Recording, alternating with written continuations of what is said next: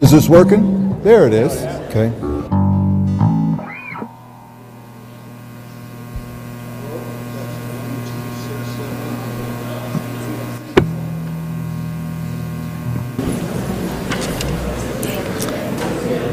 Okay, one more time. Good evening. Good evening. You think it'll snow? Yes. It's certainly a possibility. That's all right. It'll be shorts weather on Friday. It is. That's just how Colorado is. Last night, just over $300 was raised to help the folks in Florida. Good work. Go ahead and just scroll through all those. I want to remind you that the Student Council would like to be able to send $1,000 Florida's way in order to help. We did get some more money this morning in the chapel service, and in addition to this evening, if you don't have funds with you, you can do something about it by Friday. So they'll have some receptacles around campus. So remember, $5 a person. Last night, this morning, and tonight, and we should be able to cover that. Be a great way to say that we care about somebody else. Amen? Amen, amen. I just want to commend you for the step that you've taken already. And want to thank Dr. Larry Dennis for being willing to minister to us last night, this morning, and again this evening. Amen? Amen. Glad to share space with somebody who is willing to let God speak to them and to do whatever it takes to get God's message across. He will be speaking again this evening. I won't introduce him later because you already know who he is. Is that all right? Okay. Stand and let's read the scripture together. We will give thanks to you, O Lord, with our whole heart. We will tell of all your wondrous deeds again. We will give thanks to you, O Lord, with our whole heart. We will tell of all your wondrous deeds. It's the cry of our heart. 2, 3, 4. It is the cry of our heart to follow you. It is the cry of my heart to be close to you. It is the cry of my heart to follow all of the days of my life. Again. It is the cry of my heart to follow you. It is the cry of my heart to be close to you. It is the cry of my heart to follow all of the days of my life. Teach me your holy ways, O Lord, so I can walk in your truth. Teach me your holy ways, O Lord, and make me holy devoted to you. It is the cry of my heart to follow you. It is the cry of my heart to be close to you.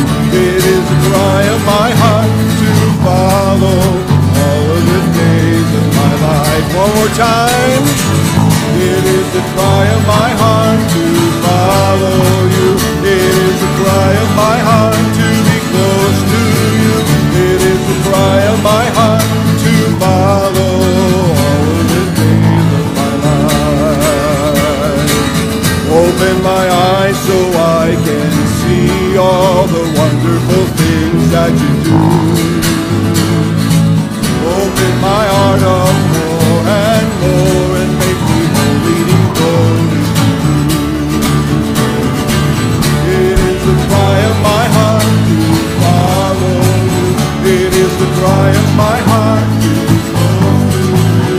It is the cry of my heart to follow all of the days of my life. It is the cry of my heart to follow you. It is the cry of my heart to be close to you. It is the cry of my heart to follow all of the days of my life. Just like that, one more time. It is the cry of my heart to follow you. It is the cry of my heart to be close to you. It is the cry of my heart to follow all of the days of my life. Last phrase, all of the days of my life. One more time, all of the days of my life. So open the eyes of my heart, Lord. Open the eyes of my heart. I want to see you. I want to see you. Open the eyes of my heart, Lord. Open the eyes of my heart. I want to see you. I want to see you. See you high. To see you high and lifted up, shining in the light of your glory. Pour out your power and love to sing holy, holy, holy. See you high and lifted up, shining in the light of your glory. Pour out your power and love as we sing holy, holy, holy. Sing to him, would you? Holy, holy, holy. Holy, holy, holy. Holy, holy, holy. I want to see you. Again. Holy, holy, holy. Holy, holy, holy. Holy, holy, holy. I want to see. Just those words one more time. Holy, holy, holy.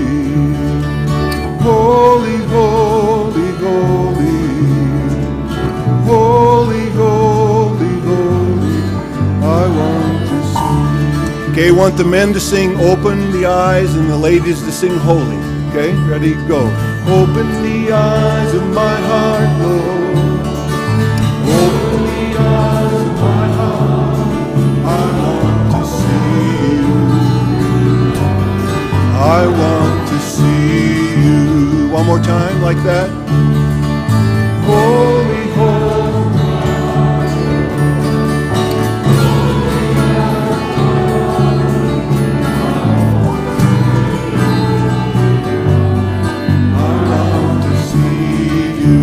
Same way, a little slower.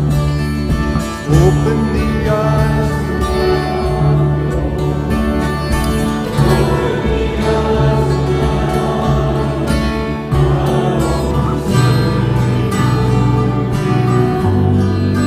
I want to see you. We fall down. We lay our crowns at the feet of Jesus. The greatness of mercy and love at the feet of Jesus. And we cry, holy, holy, holy. And we cry, holy, holy, holy. And we cry, holy, holy, holy is the Lamb. From the beginning, we fall down, we lay our crowns at the feet of Jesus. The greatness of mercy and love at the feet of Jesus. And we cry, holy, holy, holy. We cry, holy, holy, holy.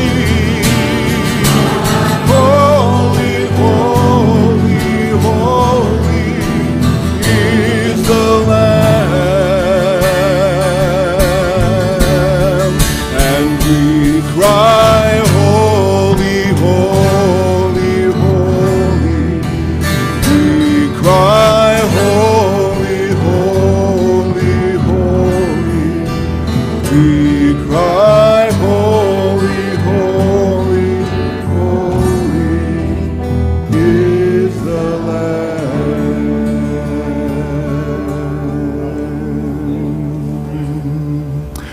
Holy, holy, holy, Lord God Almighty. Early in the morning our song shall rise to thee. Holy, holy, holy, merciful and mighty, God in three persons, blessed Trinity.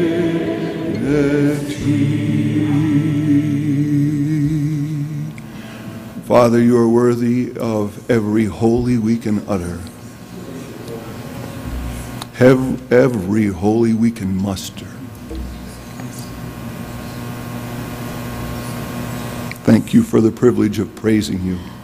Thank you for the possibility of having some sense of you. We give you praise. And we ask that you would give us ears to hear and hearts to hear what it is that you have to say for us. For we would, through our words, by our actions, through every part of our lives, ascribe to you how holy you are. We give you thanks. In Jesus' name, amen. You may be seated. Thank you so much. Appreciate it. Wow. It's been great to be in the presence of some dangerous people the last 2 days. And we're in a room full of dangerous people. Have you really thought about that? Do you know how the devil himself... Now this isn't preacher talk. This is the truth, all right? You know how the devil himself must tremble when you assemble together like this? I mean, think about it. Just think about it. Where else in the city of Colorado Springs will you find a room full of people that have literally given up everything to follow God's call? When you start thinking about that as you come together, become one. That's why it's such a sweet spirit every time you get together. You're united in purpose. You're going to serve the Lord together. You're all here because you didn't really have a choice. Well, sure you did, but if you were going to stay close to God, He called you. He reached down and drew you here. And you are here on a mission. And you're going to go from this place to make a phenomenal difference. And you are making a phenomenal difference here. You've touched my life. I'll never be the same from gathering together with you just in 2 days. I can't imagine what's going to happen in all of eternity with how the Lord's going to use all of you. I speak to staff and I speak to faculty. I speak to administrators. I speak to students alike. You are dangerous people. I had a chance to talk to one of my colleagues in Texas today. And I told him about what a wonderful time we're having and how impressed I am with all of you. And he was just overwhelmed. And I even told him the truth. So, I mean, it was just amazing. Didn't have to embellish any of it at all. I kind of hate to see this time draw to an end. You've been so good to me, and the opportunity to stand before you has been such an honor and a privilege. But, you know, good things on my part do come to an end, but you've got, many of you, 3 or 4 more years here, some of you longer than that. Some of you have the unbelievable gift of cramming, 7 years into a 4-year education. I know that. You just have to do it. It takes a while. Some of you are on your way. I talked to a man today who touched my heart so. He said, in addition to having 2 children at home, he wasn't complaining. He just was in conversation. He works between 50 and 60 hours a week, plus carries a full load here. Now you tell me how that's possible, except by the power of the Holy Spirit enabling. So I've found a lot of new heroes in my life, and I thank God for the opportunity to be with you. I can't talk about all the people I've met, but I would say that your president has been so gracious, and I don't know. I've had a chance to be with all of our college presidents this year, so I have to be careful about what I say. They're all wonderful people, but I haven't met one that has a deeper passion for the school and for the students and for the future and has a better vision. So you need to hug him every now and then. Let him know that. I'm sure you do. He is a great leader. Well, let's get to work so you can get back to class. I know you've got a lot of good things going on, a lot of wonderful things. I want to talk to you tonight about the anointing. And I'm going to do something that I do not very well, and you're going to have to pray real hard. I don't do very often, and I don't do very well. I preach normally from an outline, just a few words on a page, and I'm very comfortable with that. But I have a bit of a manuscript I've put together, and I'm just going to try to pull some things out. I've done some research on this anointing, and I've had a chance to share this for a while. A lot of things have happened in my ministry, happened in your ministry. We've seen so many phases come through. We've seen so many fads come down the pike. Things that looked like they were wonderful. You know, I pastored for almost 30 years, so I saw so many things. And I just wanted to hitch my wagon to them. They were so wonderful. One of the first things that came along when I was a young pastor was bus ministry, and I was so excited about it. We went out and bought the buses and did the whole thing and got the workers. And it was truly wonderful. And I know beyond a shadow of a doubt there are people in the ministry today, there are people in the kingdom today, there are people in heaven today because of those old buses we bought and painted and worked and went out I know that. I got excited. I got excited about the Kennedy plan. It's still a great plan, but for a while, if you didn't go to the Kennedy plan, you just probably weren't going to make it to heaven if you didn't. If you weren't certified in that. And I don't want to say it was just a fad because it's still working and people are still being led to the Lord through that. But it's one of those kind of a do or die things, and they just kept going on and on. I guess my deep hunger was to really serve God and do whatever it took to get as many people as I possibly could in. I've always been a person that's been accused of being a marketer at the same time trying to reach people. I just would do anything. I just felt like if Jesus gave away free fish and chips dinners, then I could do just about anything to get a crowd together, And as I remember one of the things I did as a young pastor trying to build Sunday school and trying to touch lives, we had a Little League day. And you'll learn it soon enough that it's a lot easier to get forgiveness and permission when you're with your boards. And I didn't even tell the board about this. I didn't ask them. We just kind of worked around. I got some funding for it. And I remember we bought a bunch of Rollins hardballs, baseballs. We put flyers out all over the Little League Park and said, if you come to this event, you'll get a free Rollins hardball. You have to wear your uniform. And we had we contacted the coaches of the Little League in the town and said, if the one that has the highest percentage of your team here, you're going to get a $50 gift certificate to spend any way you want to on your team, at the nearest sporting goods store. And had no idea what to expect, but that day we gave away 96 Rollins hardballs. I mean, it's pretty exciting. We registered all the kids as they came in. And of course, their parents had to bring them for the most part, So we just had we had a phenomenally overflowing crowd. And I remember we had it set up so that up front, somebody would call their names out and read it. Johnny Jones, third base for the Tigers. And this little guy would come trotting up there, and give him his baseball and shake his hand, and goes back. And the one thing I did learn, because it was one of those old shotgun kind of sanctuaries with a sloping floor, I did learn that the next year we would give the hardballs out after the service was over. But then we had a chance to move those children down to the children's church area, and I had a chance to present the gospel to their parents, and the children's church workers had a chance to present the gospel to the children. And we did a 300-foot long banana split. That was an interesting day. Actually, we did it 3 years in a row. We even had the TV studios come out. I'd probably be arrested now for doing that. Think about it. having 300 or 400 children with spoons eating side by side in the same Sunday bowl. Ooh, think about it. We didn't think about that then. We just wanted to get a crowd together for Jesus. And trusted Him to help with the germs and all these situations. But I guess along the way, I just would try just about anything to get people together and to be able to present the gospel to them and grow a church. I guess the question is, what are we really, really hungry for in our lives and in our ministries? Hampton Sides wrote a wonderful book. It's called Ghost Soldiers. I don't know if any of you have read it or not. It's about the Bataan Death March in the Philippines and the struggles we went through when we really, first time in American history, we really abandoned our troops in the Philippines. I mean, it was so bad we had to leave so quickly. Thousands were there. These were young men from different branches of the service. They'd been drafted from Missouri and Michigan and Ohio and Texas and Kentucky and all these places where they had never ever seen subtropical weather. They were sick, they were diseased, they were starving, and then they put them on that horrible death march.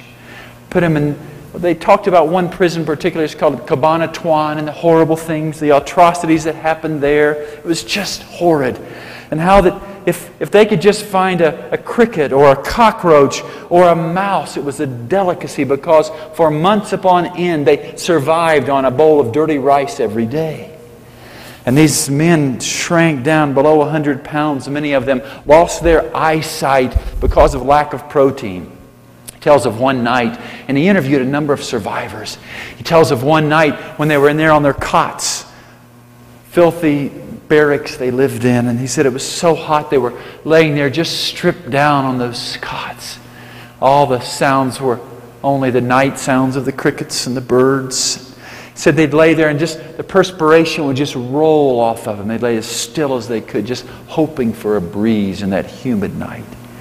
He said all of a sudden, as these starving men were laying there, somebody said, "My mama's fried chicken." Somebody else across the room said, "My Aunt Jane's mashed potatoes with gravy." Somebody across the room, most of you will not understand this, said, "Deep fried okra." And then somebody spoke up and said, "My sister Donna's homemade sweet tea." Hampton Sides said that in a matter of moments, those starving men in their minds had created a banquet table that was bulging downward in the middle, laden with all of these delicacies that they could only dream about and think about, and most would never ever taste again. A graphic picture. And when I read that, I had to ask myself, Dr. Mattson, what am I hungry for? I think it's an important question for you tonight. I wish I could stay for a few hours and we could really discuss this. It's burning on my heart, and I don't see it as the next fad in the church. But I do see it in the eyes of our people. I read it in the prayer requests of pastors, clergy, men and women from all across the United States this summer at the Powcons, how they were so hungry in their hearts for revival and renewal and the touch of God. It's a good thing. It's a positive thing. I see it in your eyes. I hear it in your longings around this altar. I see it when you come up to me and you've included me. I've felt such a part of this place in just the day and a half. It's amazing. As I interviewed 6 phenomenal candidates this afternoon, I wish I could load them all up on the plane with me in the morning and take them back where you belong, to Florida. Don't forget about that. But I think we've got to ask ourselves, what are we hungry for? 1 John chapter 2 and verse 20. But you have an anointing from the Holy One, and all of you know the truth. There is not a lack of truth on this campus, is there? When I meet with you and talk to you, brag on your professors. That's the way it should be. You respect them. You admire them. You are thankful for what they are sharing with you. The bread of life they are breaking before you in all your areas of ministry and study. But this passage, but you have an anointing. If we have this anointing, the thought is that God wants it more than we want it. That we would be able to experience this anointing on our lives and on our ministries. It's a critical factor. You see, that's the difference between a calling and a vocation. A calling and a career is the anointing. And as we look at this passage, one writer has said that the divine anointing is the visitation of the Holy Spirit upon one's life in such a fashion that the visitation is openly and discernibly visible by others. People can look and sense, and you know people. Oh, I spent a lot of time digging around in the Scriptures and searching, and it's so obvious. There's reference after reference on those anointed. You look at the life of Moses. You see his experience at the burning bush. You see him during the plagues and standing before Pharaoh. I mean, you sense the anointing on his life there. You see him leading the people through the Exodus, and you go on to Sinai. You tell me at Mount Sinai, tell me that there was not an anointing on that man's life to stand in the very presence of God and receive the word and the truth of God. And you go on and you look at Samuel. You look at Samuel when he forecasts the fall coming and how strong he was in doing that. You look at Samuel when he was face to face with the struggles and the issues that prophets dealt with in that day. You look at him at the anointing of David when he kept sensing there was more and sensing there was more. And finally, this young kid comes in with sheep manure between his toes, and he's going to be the next king. Somehow Samuel knew it and experienced it. One of the most tragic things is you look at Saul and you see a man who experienced the full anointing of God and lost it. But then you look at David, who had such a phenomenal respect for the anointing, that when he had the chance to murder him, when he had the chance for the revenge that it seemed like was coming to him, he stood back and told his troops, "Oh, touch not God's anointed." I use that passage a lot when I'm not a lot, occasionally when I'm dealing with boards that seem to want to move in on the pastor's anointed territory. I do my best to put the fear of God in them with that. Sometimes it works, sometimes it doesn't. Oh, there's so many experiences. Jeremiah, and we can't go through all of these, but you look at Jeremiah, the weeping prophet, and you see the burden, the inspiration, the ability to stand up.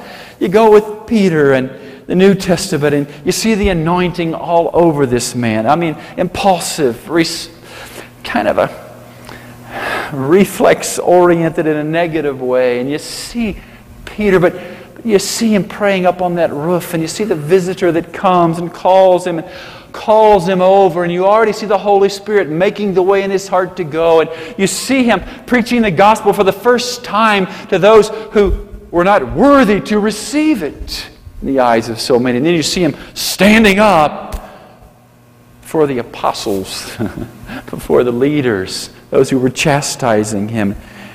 You look at so we look at New Testament characters and we see God moving and working. You look at Saul or Paul after his conversion. Haven't you always wondered about the power there and the strength there? Haven't you seen him in your own life when they took him out of town and stoned him and left him for dead, and they go back laughing and kind of patting themselves on the back for finally taking care of this nuisance, and after the city gate closes, a few moments you see a little bloody hand come up over the ditch. And then another one. And he claws his way up and out of that pit. He waits for a while to get his strength up on one knee, then up on another, then staggers and stands. And the Scripture says that he heads off to preach the gospel to others. It takes more than stamina for that. See, people in the world have stamina. CEOs of major corporations have stamina. But my friend, you are called to be an anointed preacher of the gospel. This anointing is so powerful. Oh, I want to take a few moments and look at the practice of this anointing. Adam Clarke is one we have to look at. The anointing with the Spirit, he says, is a further aspect of the second work of grace. That which regards it as a conferring of authority and power. You see, anointing and the call are different. The anointing really clarifies the call.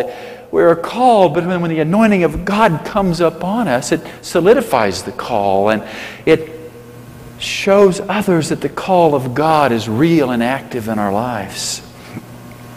Adam Clarke not only wrote well about unction and anointing, he allowed the concepts to be exemplified through the power of the Holy Spirit. Clarke has been a model of the Spirit-empowered preacher for generations and will be for generations to come. The Holy Spirit was one of the strong foundational stones for Adam Clarke's ability to preach with unction. In a letter to a friend, Clarke wrote, "I have lived more than 80 years and 10. I have traveled a good deal by sea and by land. I have conversed with and seen many people in and from many different countries. I have studied all the principal religious systems in the world. I have read much, thought much, and reasoned much, and the result is I am persuaded of the simple, unadulterated truth that of no book but the Bible, and of the excellency of no system of religion, but that contained by the Holy Scriptures, and especially Christianity." Clarke loved the Scriptures with a passion. He worked on his commentary, now think about this, for some 30 years, studying, teaching, preaching, living out, embracing the Word of God. It's no wonder that a man who so loved God's Word preached sermons saturated with the Bible. To preach the Word was a precious and personal conviction for Clarke. He never, a quote by Wes Tracy, he never entered the pulpit, but with a painful sensation of his responsibility as a messenger of the gospel, the thought of inadequately declaring the counsel of God as to make the gospel of none effect frequently drank up his spirit and made his soul tremble.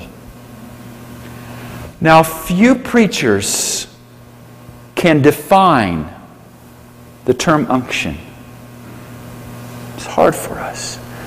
But everyone who's ever preached a message can tell you what it's like to preach without it. It is a painful, discouraging, lonely, clock-stopping experience. When you're under the anointing and you're preaching, you can never have enough time. When you're preaching by your own power, you can never sit down soon enough.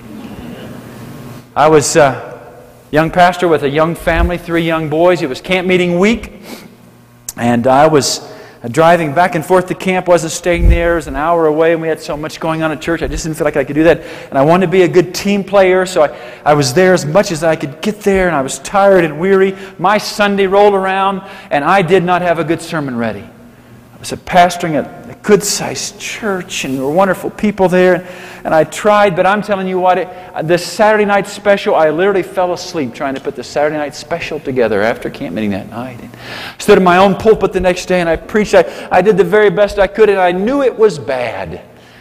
There's an evangelist in the Church of the Nazarene, and a good friend of mine by the name of Howard Rickey. He's from up in the Detroit area, and he kind of has that Detroit demeanor and Detroit persona.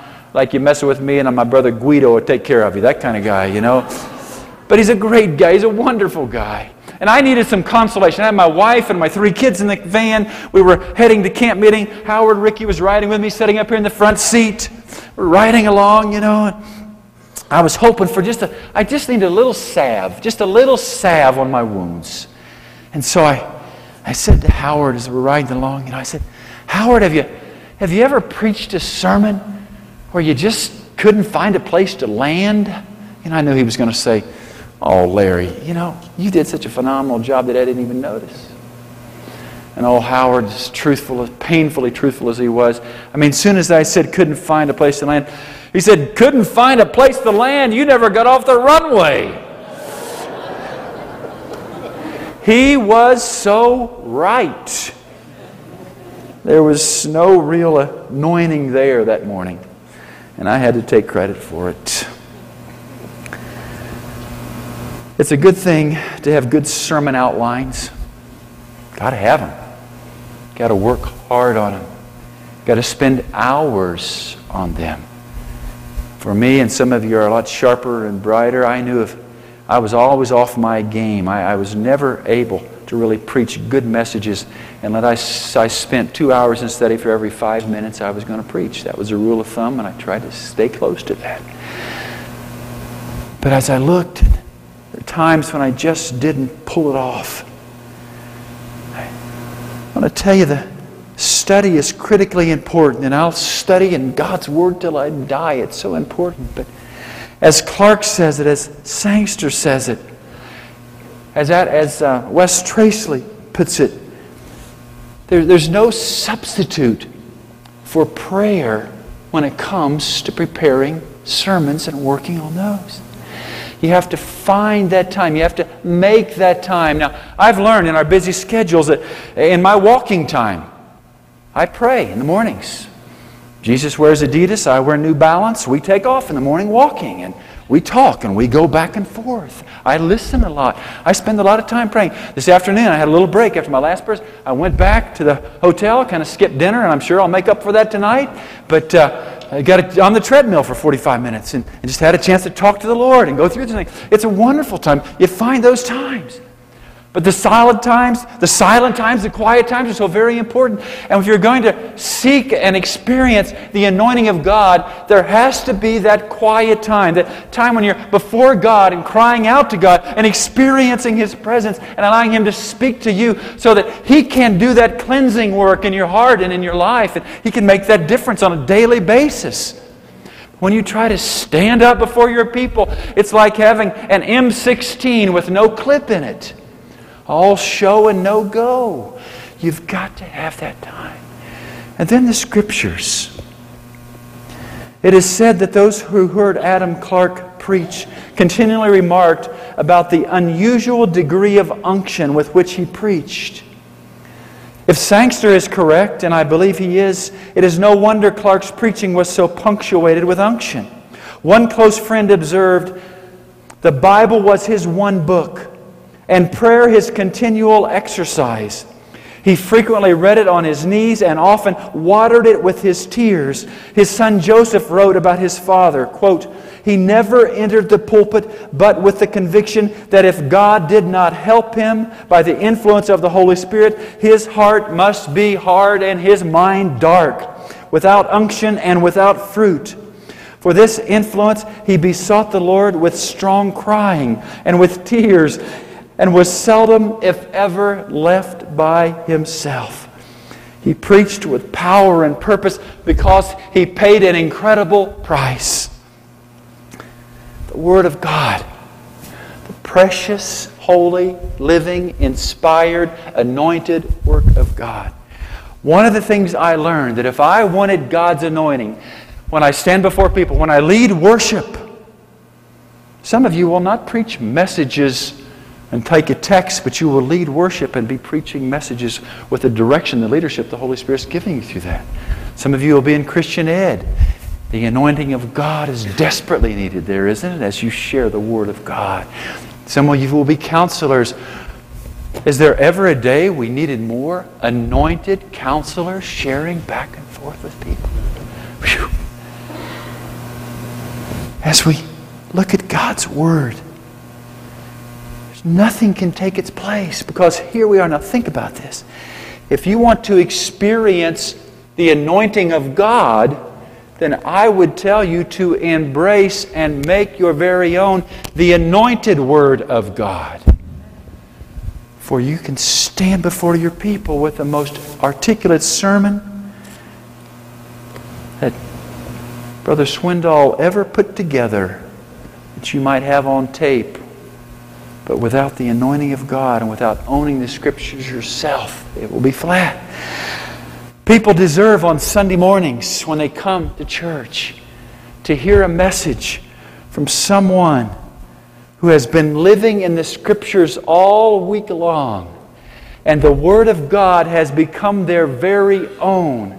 And when they stand and proclaim it, people sense the anointing of God on that message. It's God's Word and it's prayer. You've probably heard in some of your classes, maybe a professor has read this by Dr. Brzee, and then we'll close. But he said, what is our specific work? For what purpose are we raised up? The one reason for our church life is that holiness may be preached and conserved in the earth. Any great continuous religious movement depends quite largely upon preachers. Ordinary preachers cannot do this work. They must be men, and I'll say and women, burning with holy fire. Ones who have come to their Pentecost, who live under the anointing and the glory of the Holy Ghost, whose vision is so clear, looking through pure hearts, that God in Christ, redeeming the world, means salvation from all sin. Men who preach so that whatever their subject and whatever they say, people realize they are being led to the bosom of God, unto the abundance of His life and fullness of His love. There is no place in the Church of the Nazarene for ordinary preaching. It is not learning or eloquence nor education. It is only lofty thought which climaxes intellectual power. But it is God speaking through His servant, beseeching men and women to be reconciled to God. For him to preach anything less than the transforming fullness of God is to quit the heights and shut his eyes to the very vision of God. I learned a long time ago from Psalm 133 how to pray before I got up to preach. I prayed it this afternoon before I came in this place. I prayed it early when I was pastoring, getting up early long before my wife and kids would be up in the darkness of the morning before I ever left for church. It's very simple.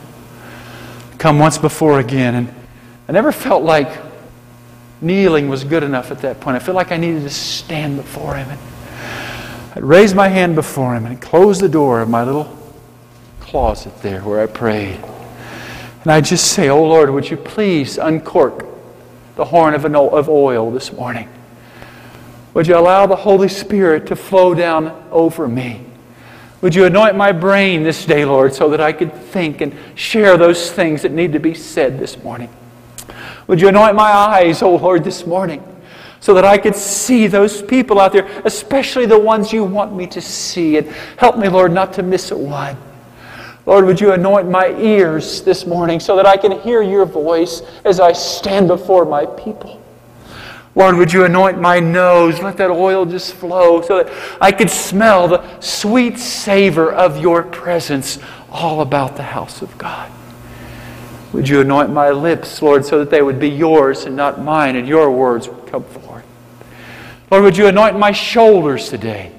Because you know, Lord, as I walk to the pulpit this morning, during Sunday school, there will be someone that will be angry about something. There will be somebody that has an issue they want to talk about before I ever go to the pulpit. And Lord, would you just let it slide off of my shoulders like water off a duck's back today, so that I can stand before you and these precious people unencumbered. Would you anoint my heart, Lord? Is there anything there that would prohibit me from being anointed preacher this day? Show me. Help me, Lord. Anoint my hands and my arms as I reach out and embrace people this day. The child, that teenager, that adult. May they be your hands extended. Lord, let it flow down my body. Let it flow down to the hem of my garment and anoint my feet and legs as I stand firm for you today. Anoint my feet, for you say in your word that blessed are the feet of those who bring good news. It's out of God's word. And I know every time I pray that God wants it more than I want it. The holy anointing of God. It's not something you can buy. It's not something you can work up. It's a lifestyle. But there are times in our life when we have to beg God for it. Maybe it's in those moments when He opens our eyes to issues and concerns. Stand with me, would you please? I want this so desperately in all of your lives, and I would not be so foolish as to say it's not there already. And I would be even more foolish if I said, if you run down to the altar right now, you're going to get it. It's a lifestyle. It's a hunger. It's a desire. There's a wonderful little chorus that says, Lord, I'm hungry for a mighty move of God. Lord, I'm thirsty. Now we're going to sing that chorus. For those of you who are so hungry, for those of you maybe who are been dealing with it lately, for those of you who are so busy, working hours that you don't have to work, you come home and your kids, many of you, are already asleep. And you kind of stand at their bed, maybe go over and hold their little hand, brush the hair back on their face. And then, after you've worked, you go in and sit down to 3 or 4 hours of studies and homeworks and papers. You say, Brother Dennis, you don't have any idea. Where's the anointing for me? God wants it worse than you do. And I would just say, as you continue to serve and as you continue to follow and as you continue to guard your hearts, God's anointing will be there. But tonight, I just feel so compelled to open the altar before I go. And I know I'm preaching to the choir. I just sense there might be some. You just need to tell Him that you're hungry. And you long for His very best. You long for His touch and you long for His smile. There's room at these altars. There'll be room at the pews if you want, or the front seats if you want to come. We'll not embarrass you and try to pull prayers out of you. We won't be beating you on the back. But if you just sense this hunger and you can't wait till you get home to pray about it, why don't you make your way down here? Let's pray together. Listen to the words of this song.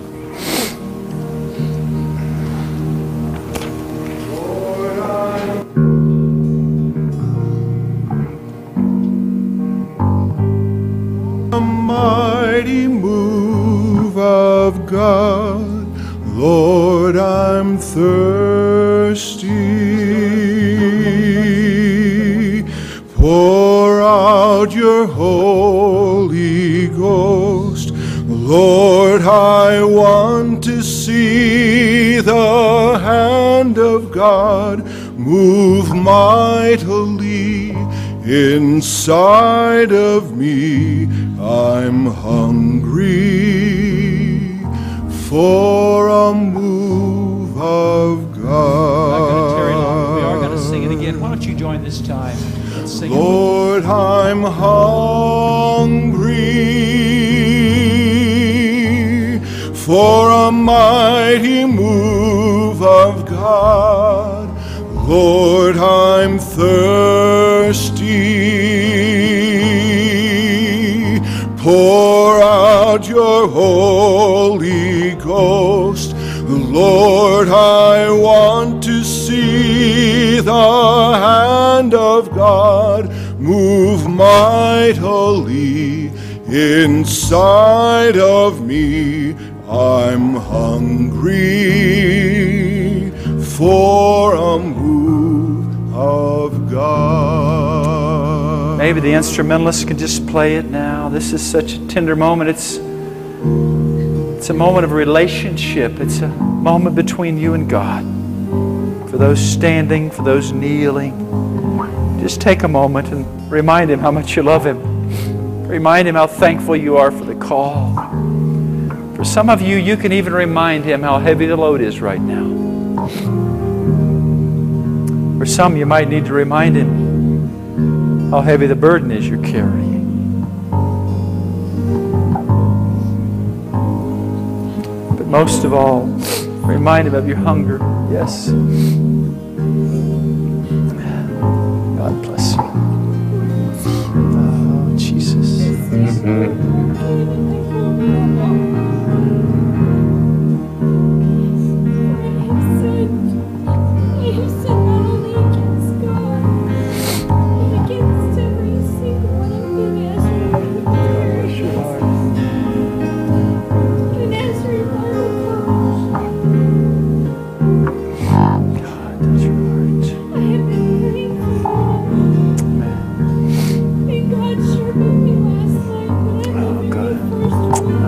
Bless your heart.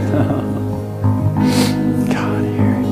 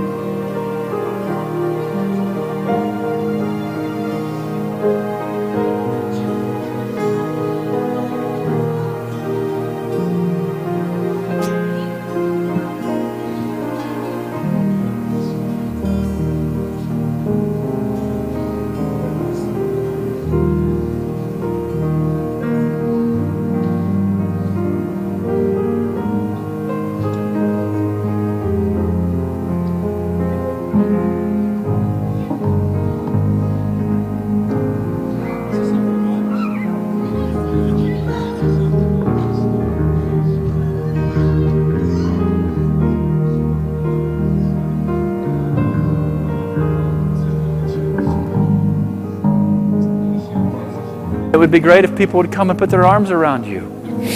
Amen.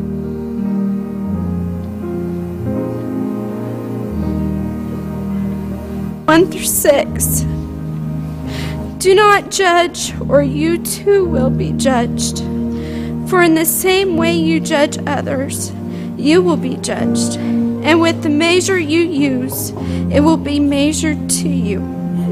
Why do you look at the speck of sawdust in your brother's eye and pay no attention to the speck out of your own eye, when all the time there is a plank in your own eye? You hypocrite, first take the plank out of your own eye, and then you will see clarity to remove the speck from your brother's eye. Do not give dogs what is sacred. Do not throw your pearls to pigs. If you do, they may trample them under their feet and turn and tear you to pieces. And in Hebrews 10:19-25, therefore, brothers, since we have confidence to enter the most holy place by the blood of Jesus, by a new and living way opened for us through the curtain that is his body, and since we have a great priest over the house of God, let us draw near to God with a sincere heart in full assurance of faith, having our hearts sprinkled to cleanse us from a guilty conscience, and having our bodies washed with pure water.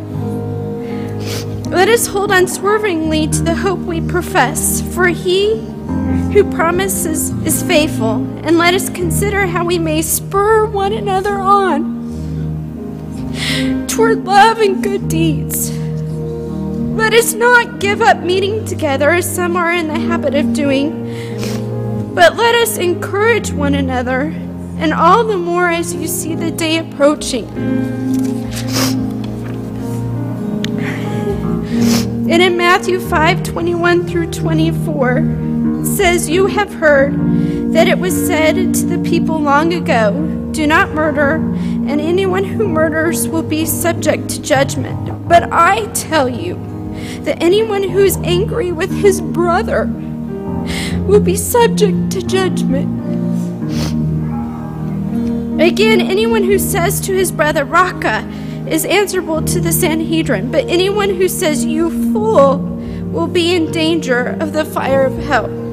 Therefore, if you are offering your gift at the altar, and there remember that your brother has something against you, which even if you didn't know it, you did, leave your gift there in front of the altar. First go and be reconciled to your brother. Then come and offer your gift. Lord God, I just ask that you would continue to search our hearts. Search me, O God, and know my heart. Test me and know my anxious thoughts. See if there is any offensive way in me, and lead me in the way everlasting. Lord God, I just ask that you would search our hearts tonight as you did mine last night. And I thank you for reconciliation. I thank you for your love. I thank you for the people of God, no matter what denomination, that we can come and spur one another on, Lord. Whether we have differences or not, Father, that we can spur one another on in unity and in love for the one we love, Jesus Christ, our Lord and Savior. Thank you, Lord Jesus. Renee has come to us this evening, and she's thought a lot, no doubt, about what she's had to say tonight. And she has asked for forgiveness for attitude, for pride, and for anger and all those kinds of things from the body. What do? We forgive her, don't we? We love her. That's what we do. The history of all great revivals is that every great revival grew out of confession. This is the beginning of revival. The great Welsh revival grew out of confession.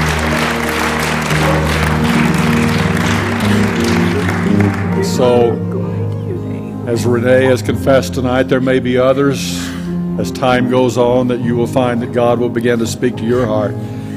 And as the body of Christ begins to come together and truly love one another and demonstrate that, great revival comes upon us. Jesus said in John's Gospel, "By this shall all the world know that we are really his disciples, and it's by how we love one another." In other words, he says to the non-Christian out there, look through the windows of the church and see what's going on inside the church. And if you see the church loving one another, you'll know that those are my disciples.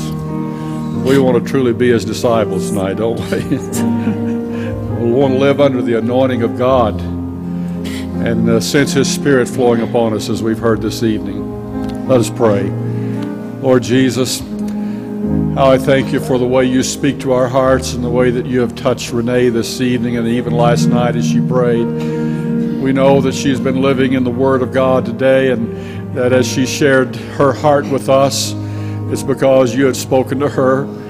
And we really believe that she has opened herself up to us tonight in such a way that is important and powerful and refreshing. And I pray, Lord, that there will be a powerful anointing upon her and upon all of us. And as you have forgiven her, and in truth, she was already forgiven as far as we're concerned, but we want her to know within this body of believers tonight that she is loved and everyone here is loved, because we want the world to know that the disciples of Christ go to class, live a part of their life up on this hill. May your will be done in all we do, I pray in Jesus' name. Amen. Glory to God. Glory to God. Bless your heart, huh? You know I got a red-headed daughter.